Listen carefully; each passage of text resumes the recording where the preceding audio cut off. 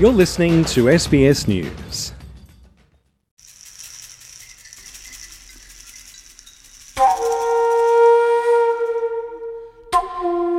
The tree shadows grew long and the sun set in the west.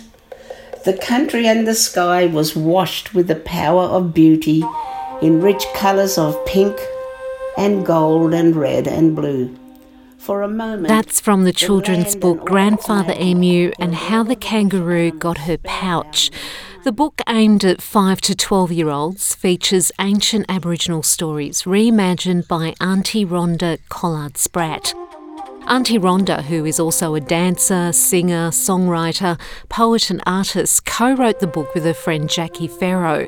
Written in 2020, the book helped Aunty Rhonda deal with the isolation that was brought on when the COVID-19 pandemic hit Australia.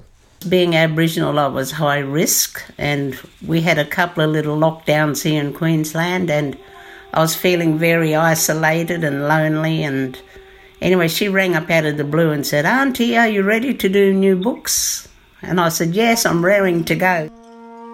Aunty Rhonda calls the stories New Dreamings, updated to represent life now and also including words from the Noongar language of Western Australia. A survivor of the stolen generations, she says the book, the first in a series, is about optimism and reclaiming the stories and the words she was forced to abandon as a child. So this is about building hope to all Australians and mainly to our young Aboriginal readers, because in this book I'm introducing our Aboriginal languages back, because a lot of our languages at the moment are sleeping, and as a stolen person myself, I was never allowed to speak it. We were told it was rubbish and it didn't matter, and we had to learn English, and if we spoke it we were punished severely with beatings and scrubbed. Our mouths were scrubbed with soap and water and a brush. So it's about saying, no, everything about us is good. We matter. Everything about us is important, so hold on to who we are. Aunty Rhonda was born in Carnarvon, Western Australia, but now lives by the bush in Ipswich in Queensland. She was only 3 years old when she was taken from her Aboriginal family in an era that saw thousands of Aboriginal children forcibly removed from their families by churches, welfare bodies and governments. For much of the 20th century, children like Aunty Rhonda were either raised in institutions, adopted or fostered out to non-Aboriginal families. The children came to be known as the stolen generations. I don't know how they thought it was right.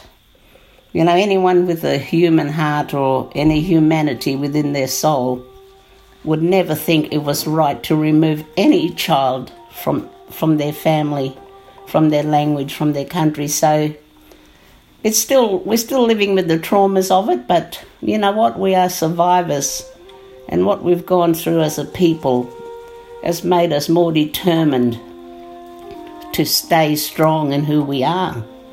And because they tried to breed us out, they tried to flog our language out, but you know what? We're still here, we're still strong.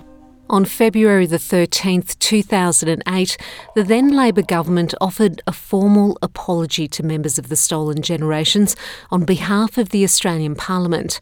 Aunty Rhonda is now 70 years old, and these days she chooses to take life one day at a time. You know, I'm so grateful that every day when I wake up that I'm given this day, because you know, our life expectancy is a lot shorter than white Australians. So I've closed the gap by 10 years between my mother and my father. So I've lived a little bit longer. And every day when I wake up, I thank the ancestors I still have a day, that I'm here, and I must use this day to its full advantage.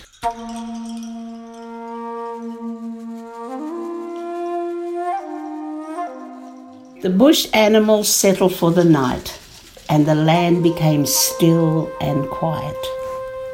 The Great Spirit of the Dreaming looked out and could see all was well. Soon owls and cricket filled the sky with their nighttime songs. Yonga kangaroo family shared stories by the fire. Mothers held their babies close as The publishers of the book are donating some of the sale proceeds to the Indigenous Literacy Foundation. The foundation provides education and books to remote Aboriginal communities. It has already supplied over 500,000 books to over 400 communities and at least 40% featuring Indigenous authors and illustrators. Reading can take you to many different places, you know. It's exciting. I read every night. It's part of who I am. The book is the first in a series of children's books by Aunty Rhonda and Jackie. I want to tell you a story about the Great Spirit. Yonga Kumba began. Kura Kura, a long time ago, the Great Spirit of the dreaming, creator of all things of the earth, sea and sky, decided to test the animals. The Great Spirit could. The two first worked together on Aunty Rhonda's life story, Alice's daughter, lost mission child, and have since become good friends. Both hope the books will pass on important values to younger people regardless of their cultural background. Well, the main one for me is to be kind because, you know, as an Aboriginal person, I get a lot of hatred. I'm ignored in shops. I get called all sorts of names. And, you know, racism really hurts. It sucks. And racism kills because we have the highest rate of suicide amongst our youth. And a lot of them, it breaks my heart, you know.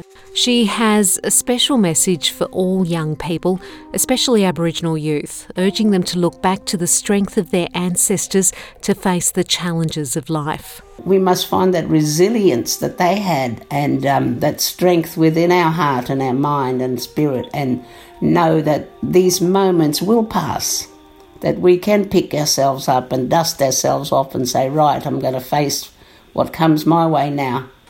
So it's about believing in yourself and to know that you are important. You are our future. We need you all. Peggy Giacomellos, SBS News.